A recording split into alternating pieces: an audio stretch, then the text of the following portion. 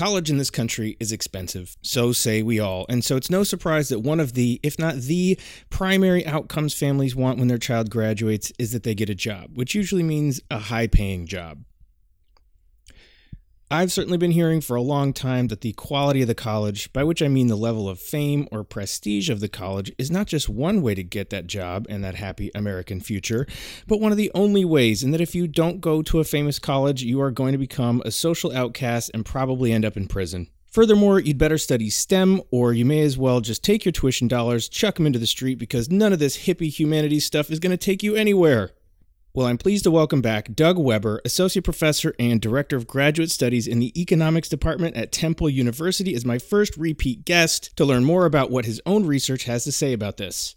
Welcome to The Crush.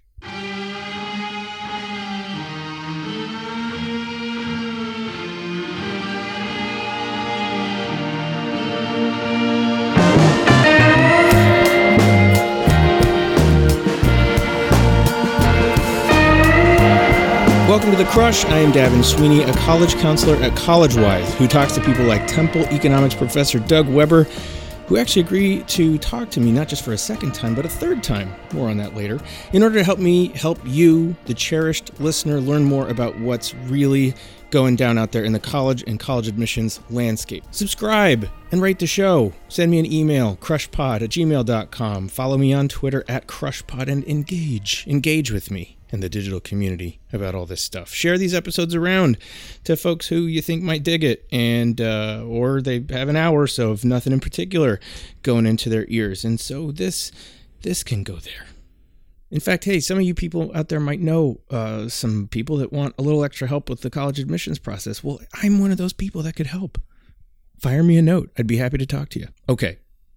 So this is a bit of a longer one. I won't take too much time here in the intro, except just to say that Professor Weber and I cover a lot of ground, and one of my favorite episodes, if I can have favorites, I mean, sure, I can, right? I mean, they aren't children, for Christ's sakes. Anyways, it's my first talk with Doug Weber is one of my favorites, episode 18, where we talk about New York State's Excelsior Scholarship, which is their policy proposal for free tuition for a certain economic band of college attendees. So please make sure you head back into the crates and dig that one out for a listen as well, for a little context.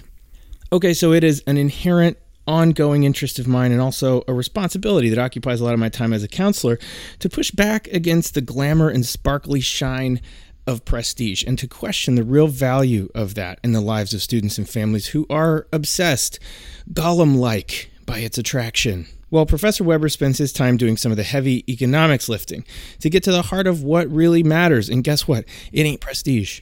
What you study matters much, much more than where, certainly when it comes to income. So we talk about a lot of stuff, namely what is tenure and why we have Professor Weber having achieved tenure between our conversations, updates on New York's Excelsior Scholarship, which he and I touched on back in episode 18. As I mentioned, please make sure you go back and scope that out. We also talk about the economics of the endowment tax passed by the Republican Congress as a component of their tax bill. And all of this before we start to dig into the economic impacts of selecting a major in college, and whether robots will take your job, and if so, whether it's a good idea to get a major in something that will likely be the work of a robot in the future. Spoiler, probably not. So here you have my talk with Doug Weber in his big-time corner office at Temple University in the city of brotherly love, Philadelphia, PA.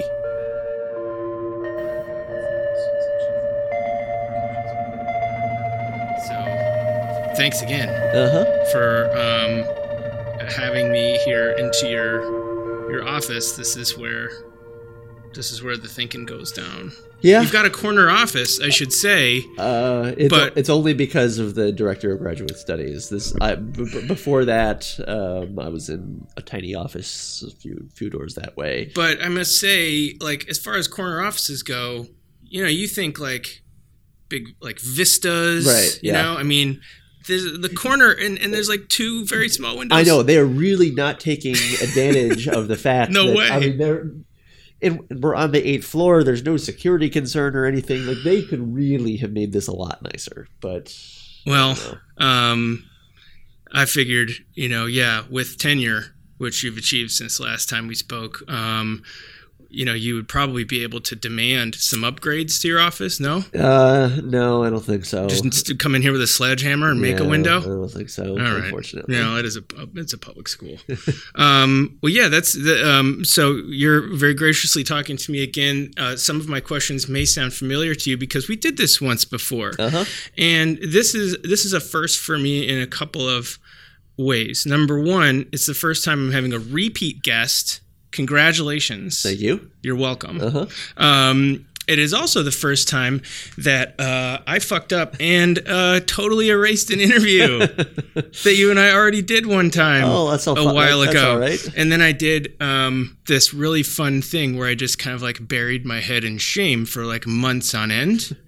But then realized that I was going to have an opportunity to come to Philly, and if you would still speak with me on a casual level, let alone, in this kind of capacity, then I would be honored, and sure enough, being the gracious person that you are, agreed to do this again. I appreciate it. Happy to do it. So you said this is a weird time of year. What's going on? This is let's see, where are we? December 4th? Yes, it's last week of classes. Just starting the graduate school admissions season, so applications are starting to trickle in. Getting things planned for next semester, because we also our department is hiring this year, so that is taking up a ton of time. We got for one assistant professor position, we got 562 applications. So these are people with PhDs, and an application includes a dissertation. So it's not like it's just a little bit. It's not like it's just a resume that you're looking at. You are looking. This is 562 dissertations that we get on top of 3 letters of recommendation for each candidate, and CVs, and teaching statements, and research statements, and so it's a lot to go through. It's a tricky field, academia, to get hired. Yes, and one thing that I did not realize when I was on the job market is how. So as a job market candidate, it's definitely more stressful to be someone who is needing a job, but I think it's actually harder and more tiring work to be on a hiring committee, because going through 562 applications, it's weeks and weeks and weeks of absolutely exhausting work. Well, they say that, I think recent research says that it takes on average between 6 and like 20 to 25 minutes to read an undergraduate application for college. And these take a lot longer than that. And on average, I think counselors are reading somewhere around 1,000 of those applications. So yeah, geez, man. Yeah, it's the thing is, we're talking about giving someone basically a 6-year contract. So because this is a tenure track position, so it's really important that you're not talking about hiring an intern for the next 6 months. You're talking about giving someone the next 6 years, and ideally, you don't want someone who's going to leave after 6 years or who's going to be denied tenure. You want to make sure that you're picking someone who's going to be able to get tenure, and who's going to be going to flourish here, and is also going to be a good teacher, and is going to be a good citizen, and all these things. And on top of that, so on top of measuring like kind of all those quality dimensions, which are hard enough, you have to figure out who actually wants to come here and who's just applying because it's another job to apply to. Yeah. But maybe they would. They have to demonstrate interest? Exactly, and that's hard to do. That, for instance, now while Temple's a good school, we're not Harvard or Princeton or Yale. In other words, the very, very best candidates on the market, we're not going to hire unless they tell us, credibly, no, look, I have a spouse, my husband works in Philadelphia, I really need to get to Philly. In that case, of course, we'll interview them. But otherwise, like if it looks like, oh, look, this is the top candidate coming out of MIT, and they're being sold to all the other, top 5 or top 10 departments, there's no reason for us to interview them. It would be a waste of a spot because we basically have 30 first round interviews to give out. So we'll have 30-minute meetings with people in the first week in January. So we have to get from 562 down to 30. But we don't want to waste any of those spots. And in the meantime, teach classes, do research, et cetera, et cetera. Yeah, serve on committees. I'm on 11 dissertation committees right now. Why are you on so many? Because you can't say no because you're a nice guy and you say yes. 11 people came and asked and said, "Will you be on my dissertation committee?" And you said yes to every single one of them. That is basically it. There are some needs outside of that, but yes, basically. Yeah. Well, speaking of tenure, I mean, this is something that you got kicked upstairs recently. Congratulations. Thank you very much. And I say recently just because this is like since the last interview that we did together. But are you still at that point? I mean, don't you just get to kind of kick up your feet and be like, you guys do the dissertation committee? I don't need to anymore. No. Come at me. I got tenure. So, will I say that there are some professors who do that? Yeah, there are. And you know what? I effing hate them. There are some people who not team players. No, and I want them to retire, and I want them. Frankly, it can be a source of a lot of anger and frustration in academia. Well, and then speaking economically. Relative to the labor force in economics, I think you've got a lot of baby boomers, right, who are hanging on to their, endowed chair positions. So they're barely showing up, but they're there, and they haven't done anything offensive enough to get fired. Yeah, and I'm not going to say that that's the norm or anything, but the fact that it does happen, when it happens, it's extremely frustrating. Yeah, and it puts more work on the people who are the team players, and it overburdens them, and so it is quite frustrating. You told me a story last time we talked about when I had asked you, why do we have tenure and what's the point, and you told me a story about some research that you were engaged in and the value of having tenure being that you can engage in research over a long period of time and it may or may not pan out, right? Yep. No, that's absolutely right. And this is so for some of the most socially impactful research can take a long time, and it's not certain that it's ever going to be publishable. If let's say you have to publish X number of papers per year, well, then you by definition are not going to want to engage in anything very risky because you have to do things that are going to get published, right now. And you're not going to want to spend necessarily time on a project that could be, say, 5 years that you don't know if it's going to work out or not. If you ask me, I do think that there should be that our current tenure system is not optimal. I do think that there are holes in it, and that there need to be more protections, kind of protecting against the worst case scenario of people not doing anything later on, just because it's not the norm, but it is more common than you'd like. Yeah.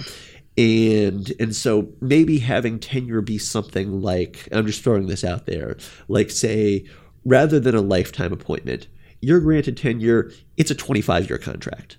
So then it's pretty good. You have the freedom to take some chances. For instance, I'm working on now. I am working on a big grant project that's a randomized control trial, an experiment with a specific type of financial aid, and it's a 5-year project, and it's if it works out, it could be something that greatly informs colleges on how to help students who are in need and to finish their degrees. Or it might not work out at all. We might not get no significant results. Maybe the experiment doesn't have an effect.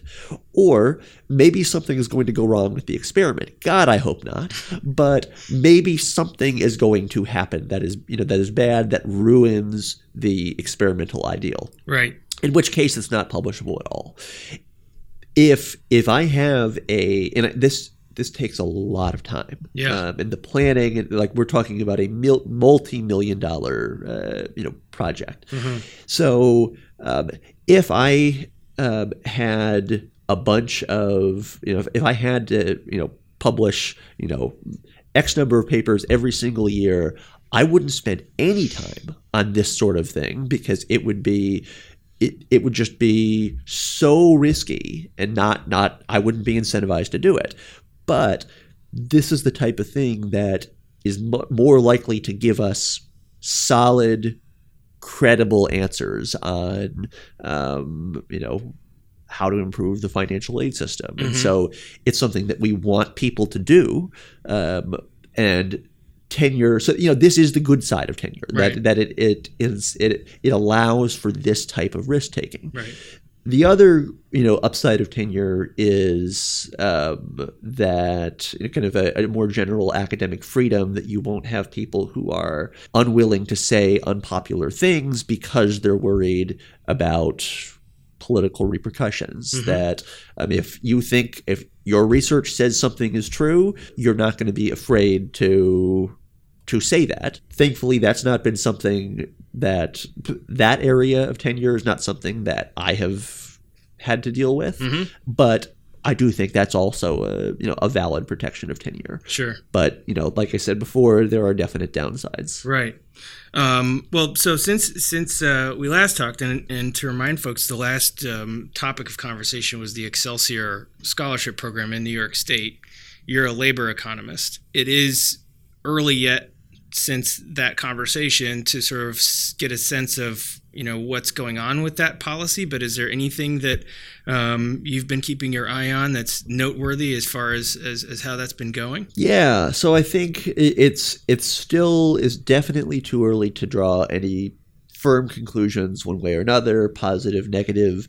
Especially a lot, some of the big negative things that I was concerned about, we're not going to know until people actually graduate and start, having to face the decision of, well, do I move out of state or do I and potentially lose the benefits of this scholarship? Right, because that was the big thing that you had took issue with, was the fact that that the conditions of this scholarship would restrict people's abilities to kind of live their best life and maximize the return on their investment for that degree.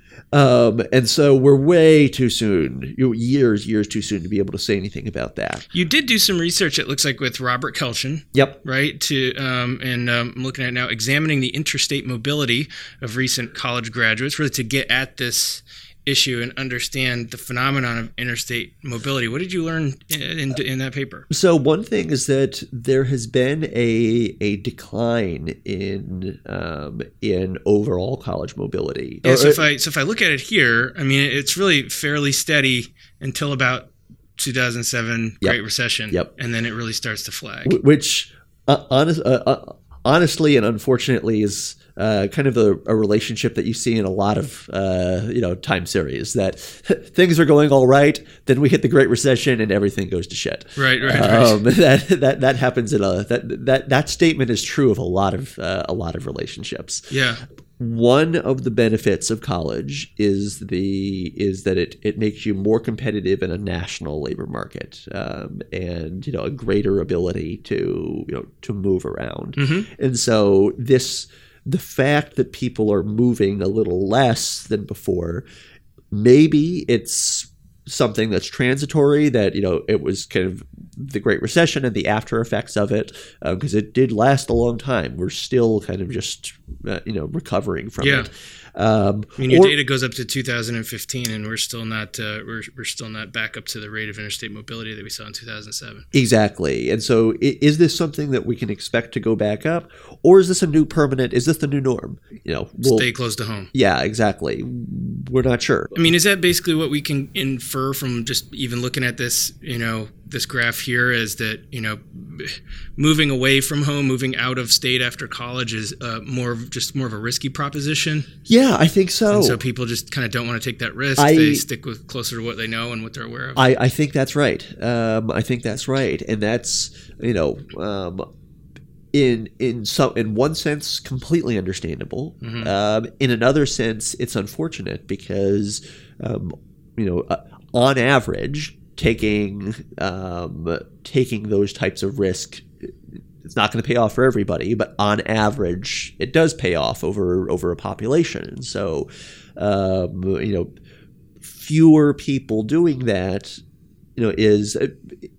I'm not at all saying that this is an alarm bell, but it's something that we want to keep an eye on. And it seems that, and I think I recall looking at this too, that one of the things that you noticed about New York State is that the amount of people that were leaving over the lifetime of this study, which is about 10 years, really was pretty negligible. Yeah. Such that a policy to keep people in state may be a little bit more about the political talking point than the economic reality. I think that's exactly right. And one thing that I think is really important that people need to grasp, because I get the argument here, the argument that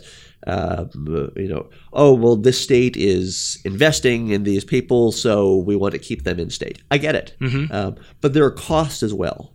That one is just there is a cost of regulating.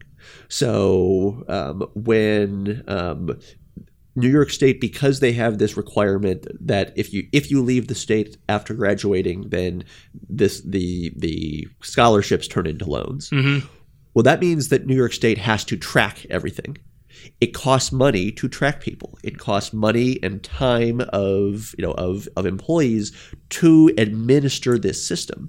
So that's an administrative cost. So let's I like illustrating things in extreme points. Let's say that there is one person who is educated in New York State but leaves. Mm-hmm. Well, then you have designed, then this policy is clearly a net negative, because you're paying all this money to design the system to track people and pay money to track people, and you're only going to wind up getting helping or changing one student's scholarship to a loan.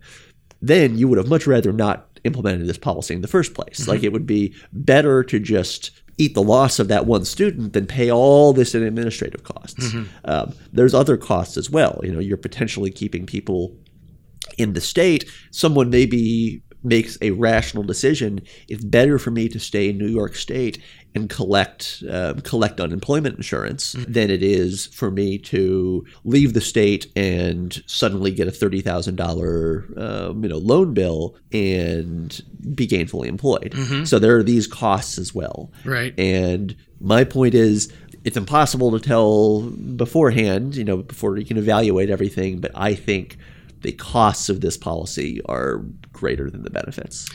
And you mentioned that Rhode Island might be considering something similar. Yeah. Because if there's a case study for a bustling state economy.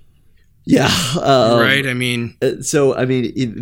And for Rhode Island, it's potentially a much worse decision than New York, because at least New York is very economically diverse in that that you have New York City, which is frankly most people consider it a completely different state from upstate New York. Mm-hmm. I did my graduate school in Ithaca, mm-hmm. so I'm well versed in upstate New York. Yes, sir. And at least there are many, many different industries and economic diversity in New York State. Mm-hmm. That's a lot less true in Rhode Island. Yeah. But my point is, in New York, if you can't find employment in your particular city, there's at least a reasonable chance you might be able to stay within the boundaries of New York State and find something else in some other city. Right. That's much less true in Rhode Island. Well, there's a lot more to obviously keep track of this as we watch it play out over time. But one of the other things that I wanted to ask you about from an economics of higher ed standpoint is this tax on endowments that happened as a result of the tax reform bill that was passed last spring. Yep. So basically, that tax that basically says that universities need to give the government a proportion of whatever amount of money you've got in the bank in the form of an endowment, right? So it's a little different than that. It's a tax on the endowment returns. So, okay. So it's not the principal that's sitting in there. That's right. It's a tax on the returns that you get from it. But like, still, like it's for some schools, it's going to be very significant. I think I heard for Harvard, it would be about $43 million a year. That sounds about right. So, I am not opposed to, in principle, to taxing university endowments. That I'll give you the pros first.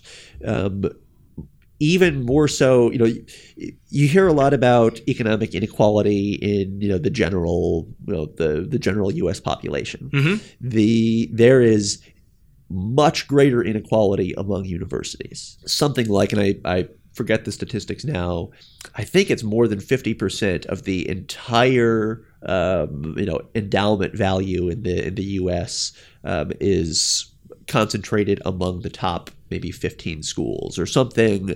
Like it is extremely concentrated wealth, and that's not a good thing in general. So that is a justification that if what this money is intended for is to help society, and that's mm-hmm. These are nonprofits. It's intended to help society, and it's being hoarded by a small number of schools that educate a very small percentage of students. There is definitely a justification for that it could be better spent somewhere else. Okay, so let me get that out of the way. Now, why I'm very much against this specific proposal. So I could be very in favor of some version of an endowment tax, but not this one. For one thing, the money leaves higher education. I would be much more in favor of something that, rather than taking it out of higher ed, give it to underfunded community colleges that are educating a really high percentage, not just of students, but particularly lower income and disadvantaged students. And many community colleges are woefully underfunded. I believe Karl Marx would agree with you here. Yeah, redistribution of wealth. Jeez. But you wouldn't have said this pre-tenure. Yeah. I think you made the exact same joke last time. I know. That's why I wanted to say it again. Yeah. But this is the idea. And there's this really great podcast episode that I like by Malcolm Gladwell. Mm-hmm. It's called My Little 100 Million. It's part of that limited run podcast series that he did, where he talks about giving people that make donations to, Phil Knight, one of my homies from my hometown and state of Portland, Oregon, giving $100 million to Stanford to fund, 100 students a year and something, as opposed to giving a whole bunch of money to an underperforming, just a couple weeks ago, Bloomberg giving all the money to Johns Hopkins. How could I have forgotten? How could I have forgotten?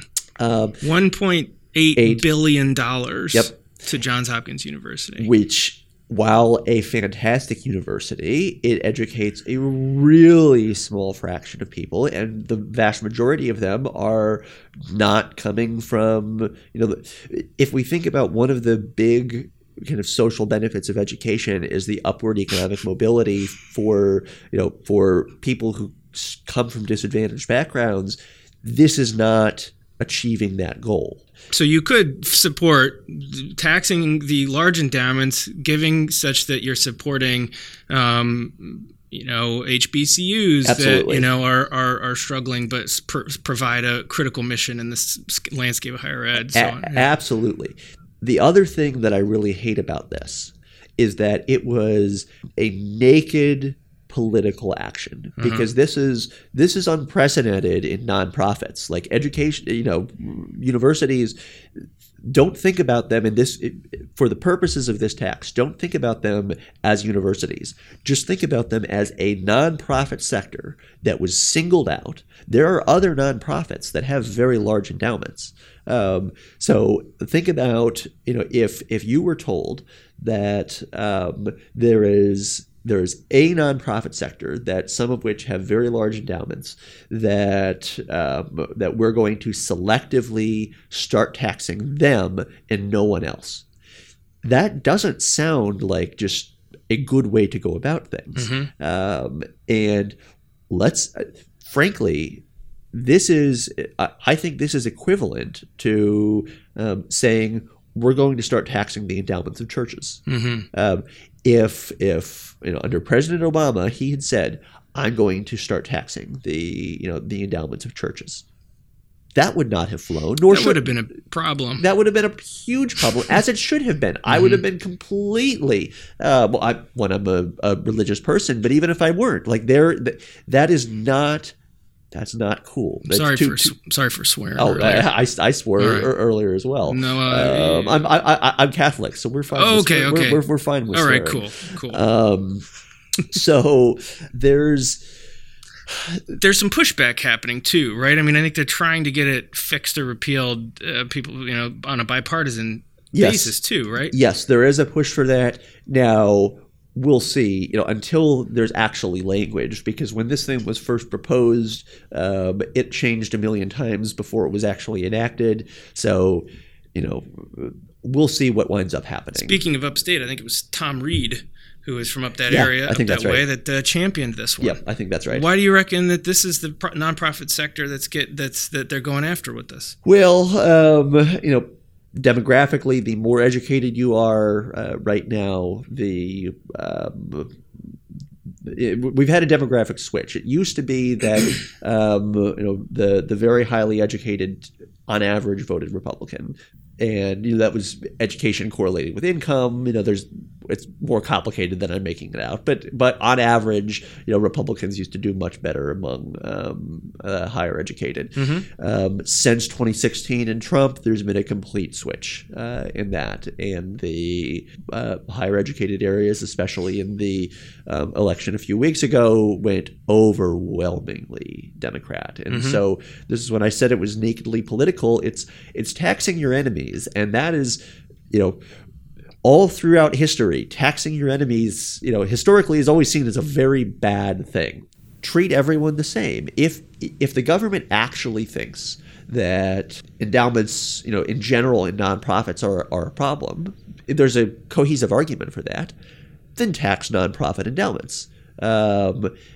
Don't just single out education. Tax all of them. Tax the charitable organizations. Tax the Red Cross. Tax the Catholic Church. Tax all of them. If you don't think that they're a problem, and what your actual problem with is, on average, higher education tends to be, more liberal. Well, that's taxing your enemies, and you don't have a coherent economic argument behind that. It's just taxing your enemies, and that's not cool. One of the primary reasons that I want to talk to you again is based on the fact that the bulk of the research that you do and that I'm very, very interested to learn more about is earnings based on what you study in college, and the sort of labor economic effects of the decisions that you make in college. Does that basically summarize sort of your primary area of interest? Yep, absolutely. So I gave a presentation the other day at a high school, Croton Harmon High School in Westchester County, New York, where the topic was basically it doesn't matter where you go, it's like what you learn and what you do there. And then also obviously we're talking about economics, and so when we talk about the value of what you do in college, we're talking about earnings and economic output. Obviously, there are many more different kinds of much more difficult to measure outcomes that you could say would ascribe value to a given major that do not have anything to do with money. But for the purposes of your research, this is what we're talking about. Yeah. So, and I'll mention that disclaimer up front. There are many other benefits to the individual for having more education, and to society of having a more educated, workforce and populace in general. So but as you said, many of those are more difficult to measure, and so I stick more to the things that I can measure reliably, which is labor market returns, but with the caveat that there are other benefits too. So. In terms of the returns to different college majors, they're huge. That there's maybe a $2 million difference in lifetime earnings from the top earning majors to the bottom earning majors. So I actually used the graph that you have right on your website that shows the chart and the percentile range by major. Yep. Which shows high school at the very bottom. Yep. Right above that, theology. Yep. And then at the top, I think it's chemical engineering. Yep. And then everything else in between. Yep. So one, thank you for using. I like to try to use data where I can to help people understand these things, and I'm glad to be able to have yours to rely on. Yeah, it's because this is one of the other arguments too. Is it's like what the heck's the point of college? You don't really need college, Yep. And that was right after, I think right before that slide, I hearkened back to our previous conversation about the Excelsior Scholarship, where you mentioned that you stand to make $1 million more over the course of your lifetime if you go to college than if you don't. Yep. That's fairly compelling. Yes. Now, one thing that I want to kind of temper with that is there's and that's true on average, but there's also a notion of risk, and I think this is one thing that I'm trying to talk a little bit more in, and I can actually send you a recent report I did for the think tank Third Way that kind of tried to get at this. Cool. But this notion that just because we on average college is a great decision, and it is. It is arguably the best and safest financial decision that you can make. That doesn't mean that it's not without risk. That you are delaying income because you're delaying entry into the labor force. You are spending money on getting a college education, and not everyone makes the exact same amount. Some people are going to make more than the average. Some people are going to make less than the average. Some people are going to make a lot less than the average, even within a given major. And so there is this notion of risk. And we can think about, say, the probability that college is going to pay off. Think about it in terms of that, rather than in terms of on average you're going to get $1 million. The other thing is, just because you make $1 million over the course of your lifetime with a college degree, you're pushing some of that more into later years. And to the extent that we care, if you give me the choice between having $1 now or $1 10 years from now, you always will want $1 today. So this kind of notion of discounting of future value, that has to also be taken into account when you're talking about the decision of whether to go to college. And as a high school student, I mean, to the extent that they're involved in the decision, it's a really sophisticated thing to think through, and I would argue probably 0% of them are really thinking through it on this level of sophistication. Oh, absolutely. Even the most financially sophisticated, even college grad, is it's really difficult to think through this stuff, and that's why I think it's important to, one, communicate that this is on average a really, really good and safe investment, but it's not guaranteed to pay off. It probably will, but it's not guaranteed. If you go to a reasonably priced in-state, public school, especially say the public flagship school, it's going to pay off like 98% of the time. If you are going to a very high-priced private school, particularly say non-selective, sometimes for-profit private schools, maybe a lower graduation rate, less resources, it's still maybe it's still likely to pay off, but maybe only with a 55% chance. And 45% of the time, maybe you're going to wind up being worse off when you consider how much you paid, how much time you spent outside of the labor force. Okay. Now, it's true that major matters a lot, and this getting to your point from before. If you force me to choose, what matters more, major or where you go? Major matters more. It absolutely does. I'm conducting research right now that at least among public schools, if you take really, really selective public schools versus really, really unselective public schools. Okay, let me put it this way. Would you rather be an engineering major at the state flagship, or an art history major?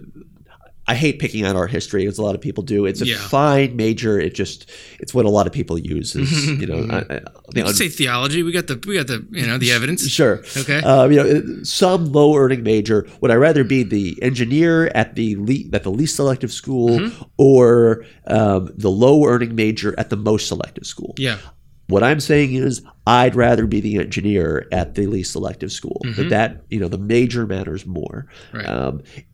It also what you do in school, it matters. And this is a lot harder to quantify, but what you do within the major. Are you going to office hours and getting, going to all of the cultural events the school has, and when they bring in speakers, and when they, talking with the professor, to really deeply understand the material, and then getting a great letter of recommendation for, like. You can have two people who get the exact same degree, and so their, maybe even their transcript looks the same, but they had completely different college experiences in terms of what they did, their experiences in and outside the classroom. Right.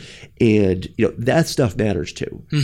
Connections matter a lot in the labor market, and internships and letters of recommendation. And so, but this is one of the, this is an important point to highlight too. That's something that I try to explain to students all the time too, is that we tend to focus a lot on getting in. Yep.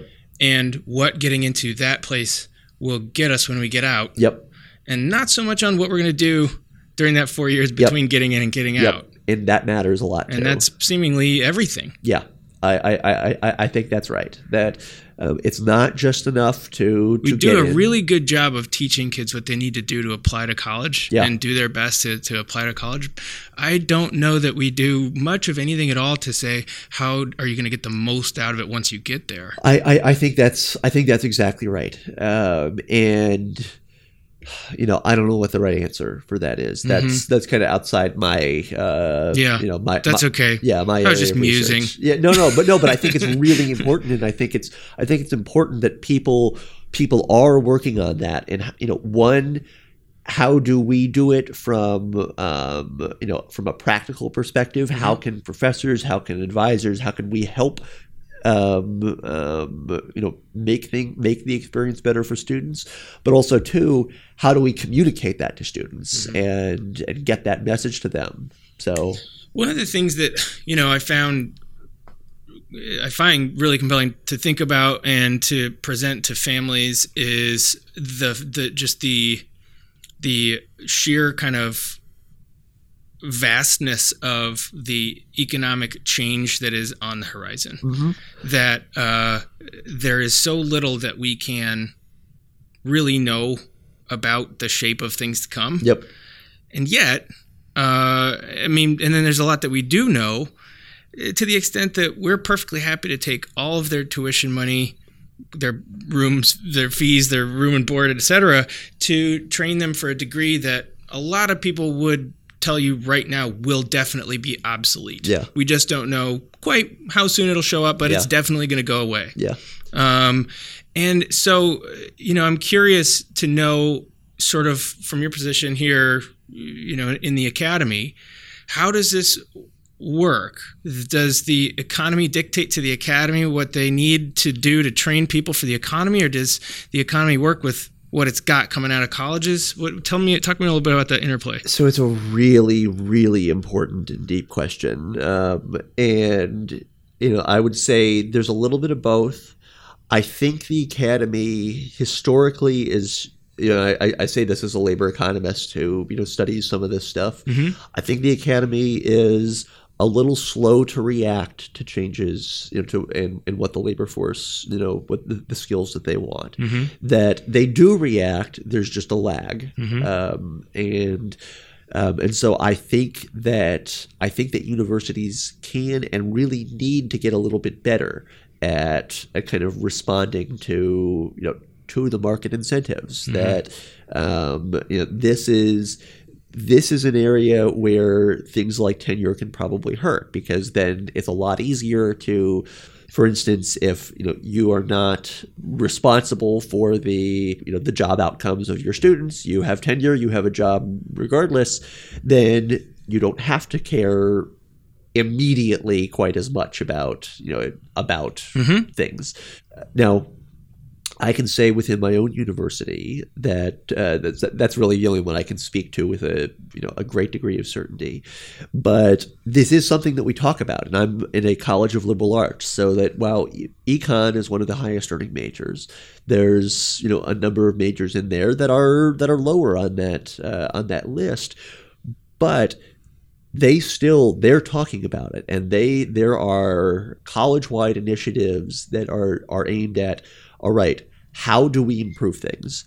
This is something that is talked about, and that concrete steps are being taken in terms of for every major part, trying to find partnerships with local businesses.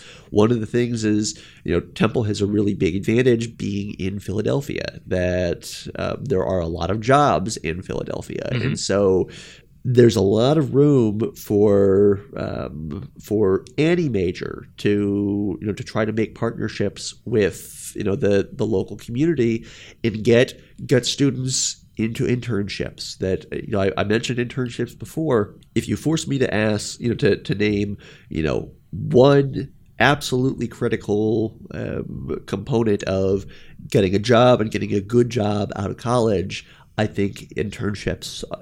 That's what it is. Mm-hmm. And so the more that we and the College of Liberal Arts are, have a big focus on kind of expanding those programs.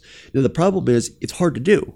That's, professors are promoted, they're given tenure and they're promoted based on their ability to do research, mm-hmm. which often involves no interaction with people, not being social at all. These things that are completely different from partnering with a business, mm-hmm. and setting up an internship opportunity for students. Right. And so this is, I think, one of the reasons that there's that lag that I was mentioning, that, this isn't what we were trained to do. We were trained, we got PhDs. A PhD is a research degree. This is what we were trained to do. And then it's, okay, now teach and get these kids jobs. And so that takes time to figure out how to do that. And not everyone who is a good researcher is going to be good at that aspect of things. Fortunately, I'm in an econ department, which is, by virtue of the field, is kind of closer connected to the economy, because obviously, and it's a little easier to find internships in economics than it is in some fields. Yeah. That quantitative skills right now are very much in demand, mm-hmm. so we can kind of sell that. Well, that's part of the question I have, is that when you look at, one of the points that I was making in this presentation to these high school families is there are some majors that make obvious sense. You can see very clear career path with them. Yep. In the instance of chemical engineering, I think I can see a pretty lucrative career path right there, and why that is that way. Yep. You can sort of make the same argument, though, in a less direct way with majors that you would never think would pay off, Yep. And I used the example of a woman that I interviewed for the podcast named Genevieve Bell, who's an anthropologist who works for Intel, and a pretty STEMmy organization. And what she does is basically figure out, how do the humans work with the robots? Yep. You know what I mean? And so my question, I guess, here is, how much do we know, or can we kind of ascribe a weight to certain majors, gauging their portability in the economy? Yeah. So that, a chemical engineer is not going to make a very good X. Yeah. You know what I mean? Yeah. But an anthropologist could work all over the place, that kind of thing. What do we know about that? Yeah. So this is another, really important kind of dimension of the, returns to majors question, is that, how much of it is, one, what's the different portability of different majors?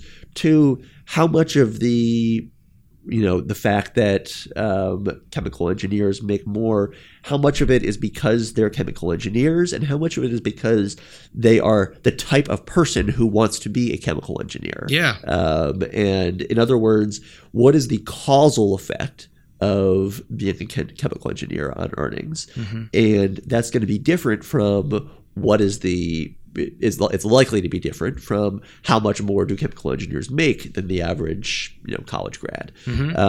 Like you said, let's say we took someone who was there on the margin between deciding whether to go to chemical engineering or whether to be a poli-sci major or something like that. Then imagine having, two parallel universes where we can see them when they were a chemical engineer and see them when they were a poli-sci major. What's the average difference across those? That's what we want to be able to see. But that's not what we see in practice, because many people were not on that margin. Many people chose, the type of person who chooses chemical engineering, they're probably really, really good at math and really enjoyed that kind of stuff. And if they weren't chemical engineering, they probably would have done some other quantitative subject, and there was no chance that they were ever going to be an English major. So some of the difference in majors is definitely due to that type of, what an economist might call bias. That if there's a $2 million spread across majors, kind of just looking at the averages, maybe it's only something like 1.4 million if we control for these differences in ability and preferences and other stuff. So there's still big differences, but we've also taken away about a third of the variation in outcomes, if that makes sense. Yeah, right. I think there's still a lot more work to be done in on this type of question, but there have been a number of people who studied this question. I'm one of them, and others have studied it in completely different ways than I've studied it. So we've kind of looked at it from different. Who are some of these folks? Whose work should we be looking at? Yeah, so there's a guy named Mike Lovenheim who's at Cornell, and he's amazing in many ways, and now he's a super busy guy, but he's the department chair of the econ department. He's probably got a website, you can check it. Yes, yeah. But he's also, if you ever get him on the phone or for an interview, he's also the most entertaining guy in the world. That's saying a lot. Yeah, no, and, I mean, I'm not saying just for an economist. He is all right. Yeah, he is entertaining for anybody. Sweet. But so think about this experiment. Think about there being a cutoff for a GPA in order to get into, say, a business school. So let's say that there's a business school where you have to have a 3.0 GPA in order to be admitted into the business school. And if you hit a 2.99, sorry, you can't be a business major. So this creates kind of a natural experiment where you can compare people with a 3.0 versus a 2.99 who, so in other words, life forced them into a different path. Exactly. Right. And this is one of the ways that some people have studied the, returns to different majors, is finding these really important cutoffs that basically create what we call a natural experiment. And then following people long term firm and seeing, well, because basically these are the same people. There's no, there's no difference in ability or, between a 3.0 and a 2.99. But because of this random threshold that someone just kind of arbitrarily put, then some people get treated very differently than others. And this is one way that economists try to get at causal effects rather than just correlations. And this has found in general big differences across majors. And then there have been other ways of getting at this question that have also found big differences across majors. So I think there is something there. There is something there that there are some majors that are teaching skills that are just more valuable to the labor market than other majors. Now, predicting what's going to happen in the future, boy, it's hard to do because you never know what technology is going to do and what it's going to make obsolete. Something like, say, accounting, which is a quantitative major and is usually a pretty good safe returning major. I would really worry about, an accounting major going forward. Maybe in the, if this were the 1960s, I'd say, no, accounting, fantastic degree. You're probably good. But, things that can be automated, and we've seen big shrinkage in, the kind of the accounting, labor force, as personal computers and tax prep software has, come into existence. I think that's only likely to continue. And so this is exactly the example that I used. Oh, really? From You're kidding. WillRobotsTakeMyJob.com. There you go. In my presentation, I shared this with families. It has the risk of this job becoming lost to robots at 94%. And then it says, you are doomed. Okay, so we did not plan this. I did not know that. Yeah, but seriously, I mean, it's pretty amazing. And then you look at, and then the next slide, I talk about educational guidance school and vocational counselors, and the risk is only 1%. Yeah. So I'm safe, and I think probably economics professors are safe too. So I think so there's this argues for somewhat of the the liberal arts, and I'm meaning this in a broad way, not like you should humanities. You should go be a history major. When I say a liberal arts education, I'm meaning a broad education. Yes, the true definition of the term. Yes, and I think this somewhat argues for that as So, one, quantitative skills are important, and that is absolutely true. It cannot be overstated how important quantitative skills are. But pure basic quantitative skills can be done by a computer. What you really need are what goes along with quantitative skills, interpreting. Things that critical thinking. Okay, how do I take the result of these data and turn it into something that is valuable?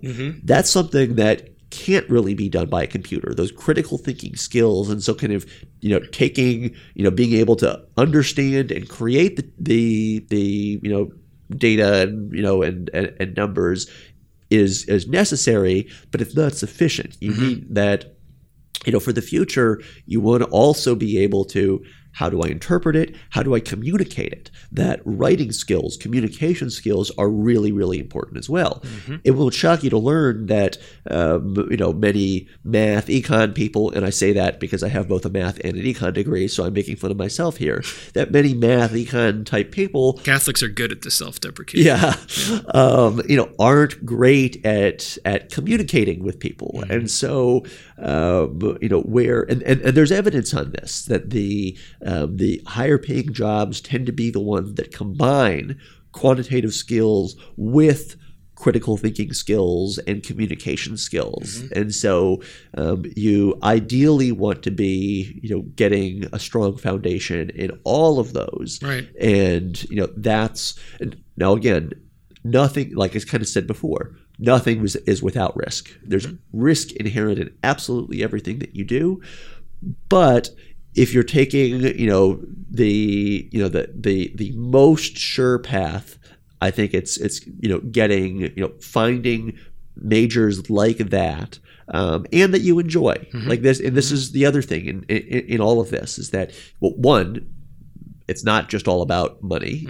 If it were all about money, I wouldn't be in this job. That I had higher offers coming out of graduate school from the private sector, but I love teaching. I love my research. I couldn't do this in the private sector. And so I made a conscious choice that, there are other things that I value other than just my pure salary. And so I took a little bit lower salary to come into academia. That's a conscious choice. And that's, people should make that choice. People should not be income maximizing. Well, it seems as if that, and this is what I think my very first guest, Bill Deresiewicz, who wrote a book called Excellent Sheep. He was a professor at Yale, and so he talks about people that go to places like that and saying that in spite of sort of no matter what they major in, it could be classics and art history and whatever, that the fact that they're coming out of an elite so-called institution like that, they're in greater numbers using that credential to maximize their wealth. More and more.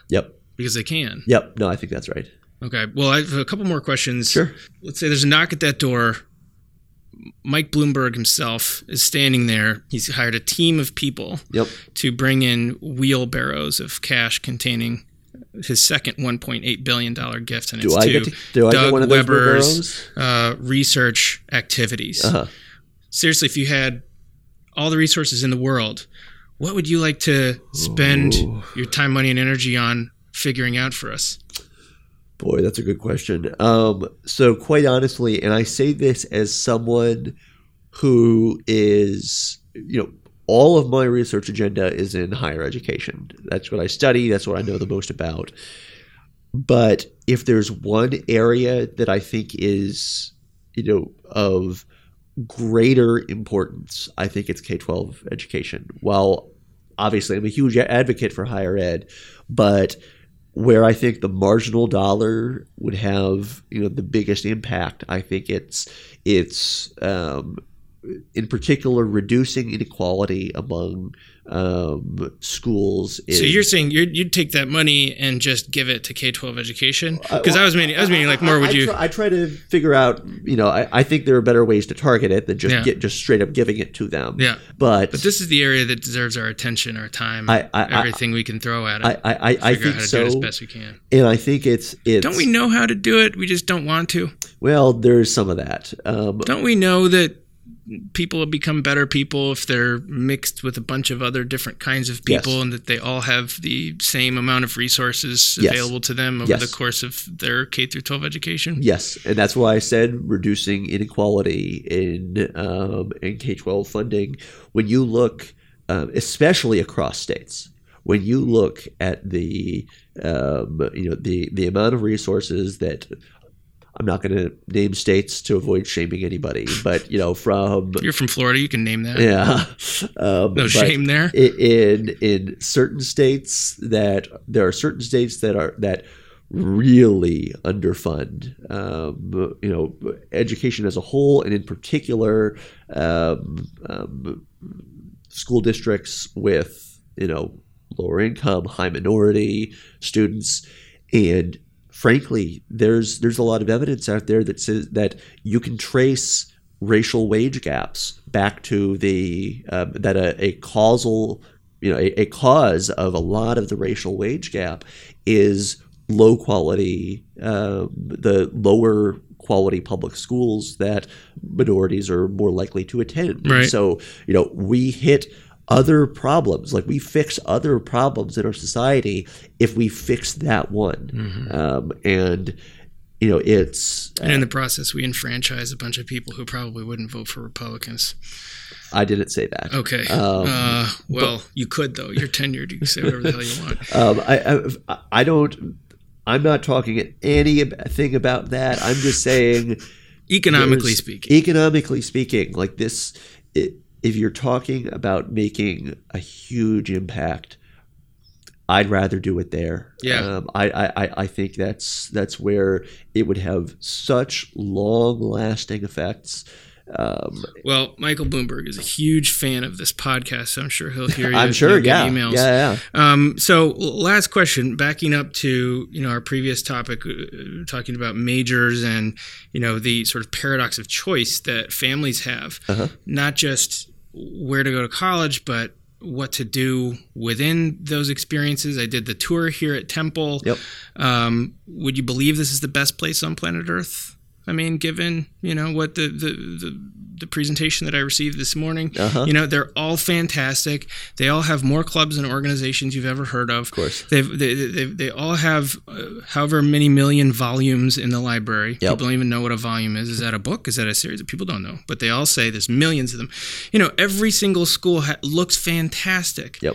And then to take into account also what we said before about how sophisticated anybody needs to be to think all the way through, to graduation and life and everything. Yep. In making this decision, it's no wonder it feels paralyzing. Sure. So if you're a family that wants to maybe do a little bit more sophisticated research on this than to just sort of trust the U.S. News and World Report rankings, right? Where would you point them, or what kinds of things would you be focusing on and paying attention to?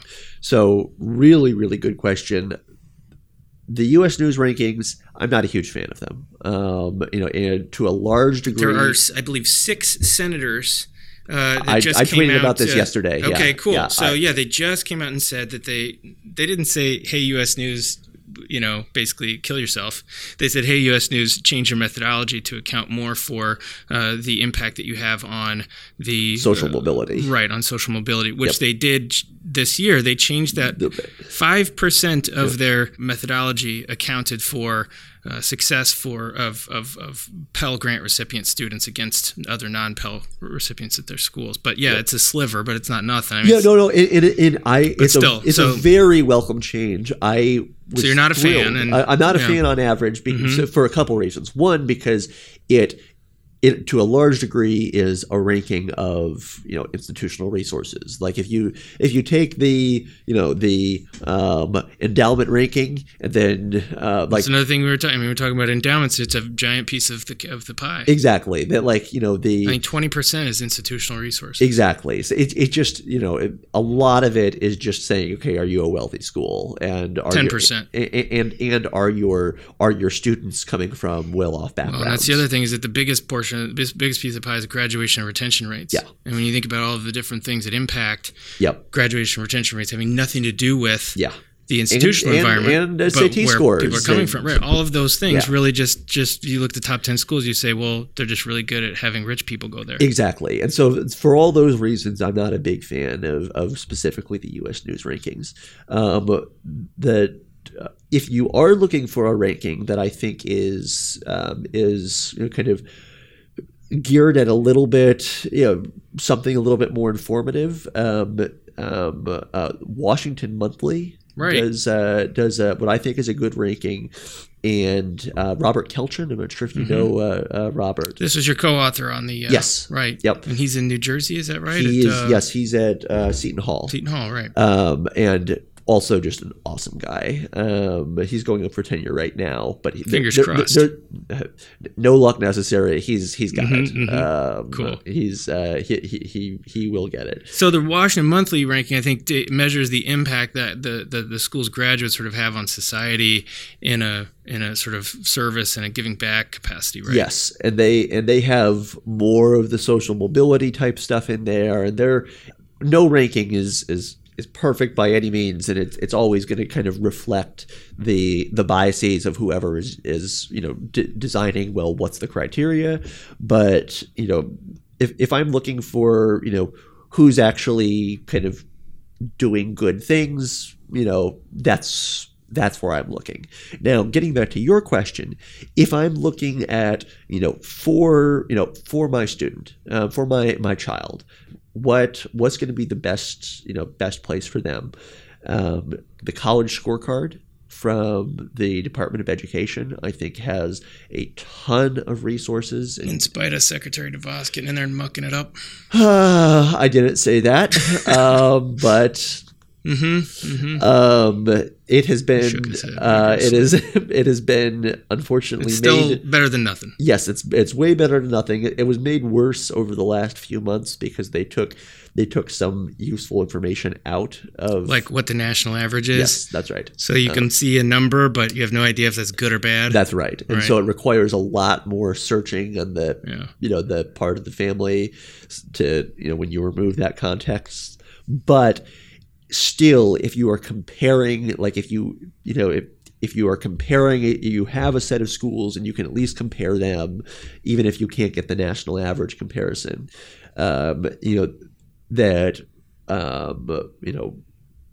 Figuring out, okay, what are the job outcomes here, the graduation rates,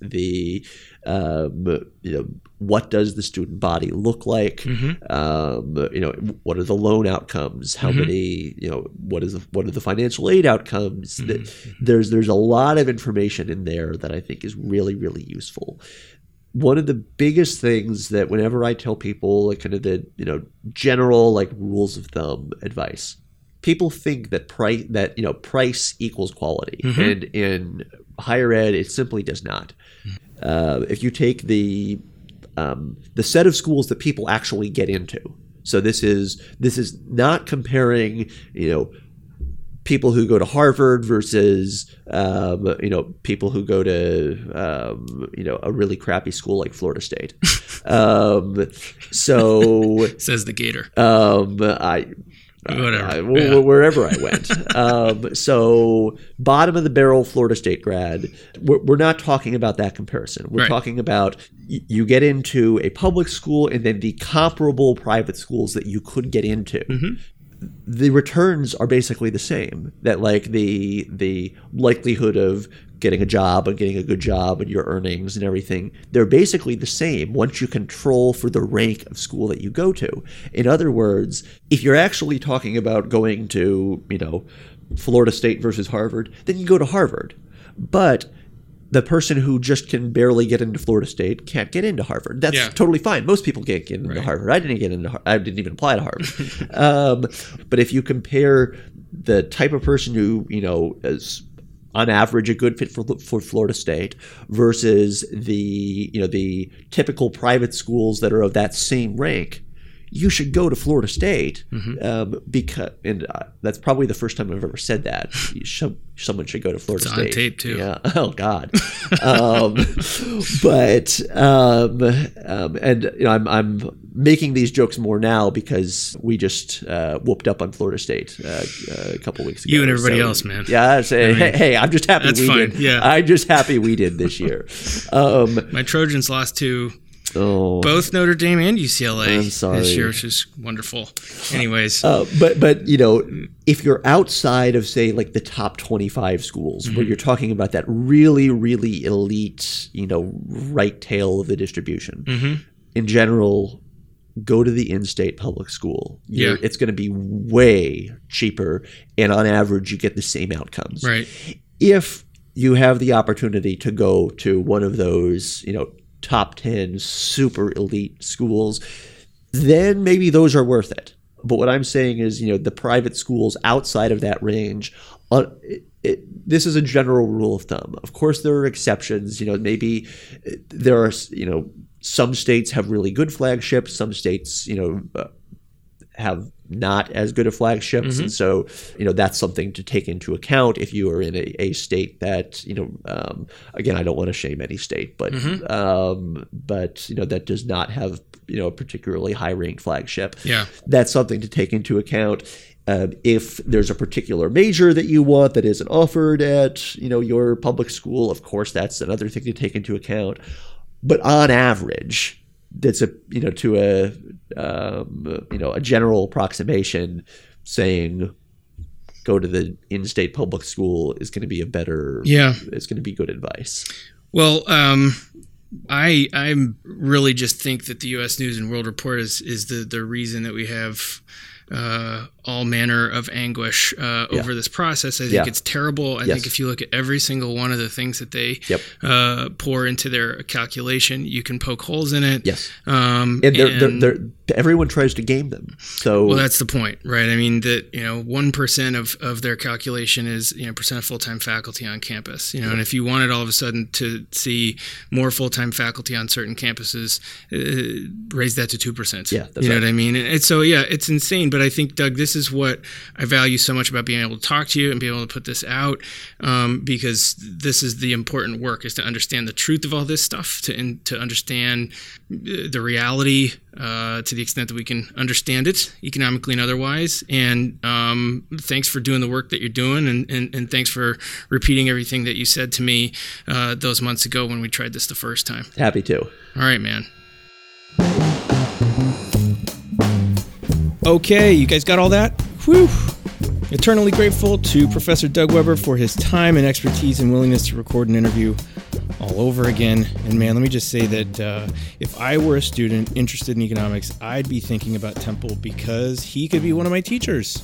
And it's a point we made more than a few times in the conversation, that the experiences you have in college are pretty much the main thing that matters in terms of what comes after college, and having good relationships with teachers being a key part of that. And let me just say that not every professor is really into building relationships with their students. I think you heard a little bit about that in the talk as well. So kids, parents, spend some time looking at specific academic departments as a component of your college search, and understand who those student-oriented teachers are in there. How do you know who those teachers are? Ask current students. Ask them when you're visiting campus what classes they're taking, what they really love, and who the legendary teachers are in their department. They know all of these names, and I guarantee you that they will smile when saying the names of these teachers. Look, a lot of kids can't always visit the campuses that they apply to, so pick up the phone. There's a strong chance a student employee in the admissions office will pick it up on the other end, and just go ahead and ask them questions. That's their whole job. Basically, do whatever you can to fact check what the suits in the admissions offices are telling you against the lived experiences of the students there. It'll make all the difference in the world, and I think you'll get a fantastic hit of what the place is like. If you ask the students at random, ask them, hey, when was the last time you met with a professor? And ask that a few times. And if more than a few students answer that question with, well, I met with one this week, or I'm on my way to an appointment right now with somebody like that, then I think you get a sense that this is a place where it's easy to get to know your teachers. Okay, huge thanks again to Doug Weber for being a good sport and for doing this good work to help us cut through all the noise here. Thanks again, everybody, for listening. Stay in touch with me at CrushPod on Twitter, crushpod@gmail.com. Subscribe and rate the show on iTunes and other podcasting platforms, and share it around. Share it with those who you think might be into this stuff. New episodes coming up soon. Please check back in the coming weeks for good talks with good people. Thanks again, everybody. Spread love.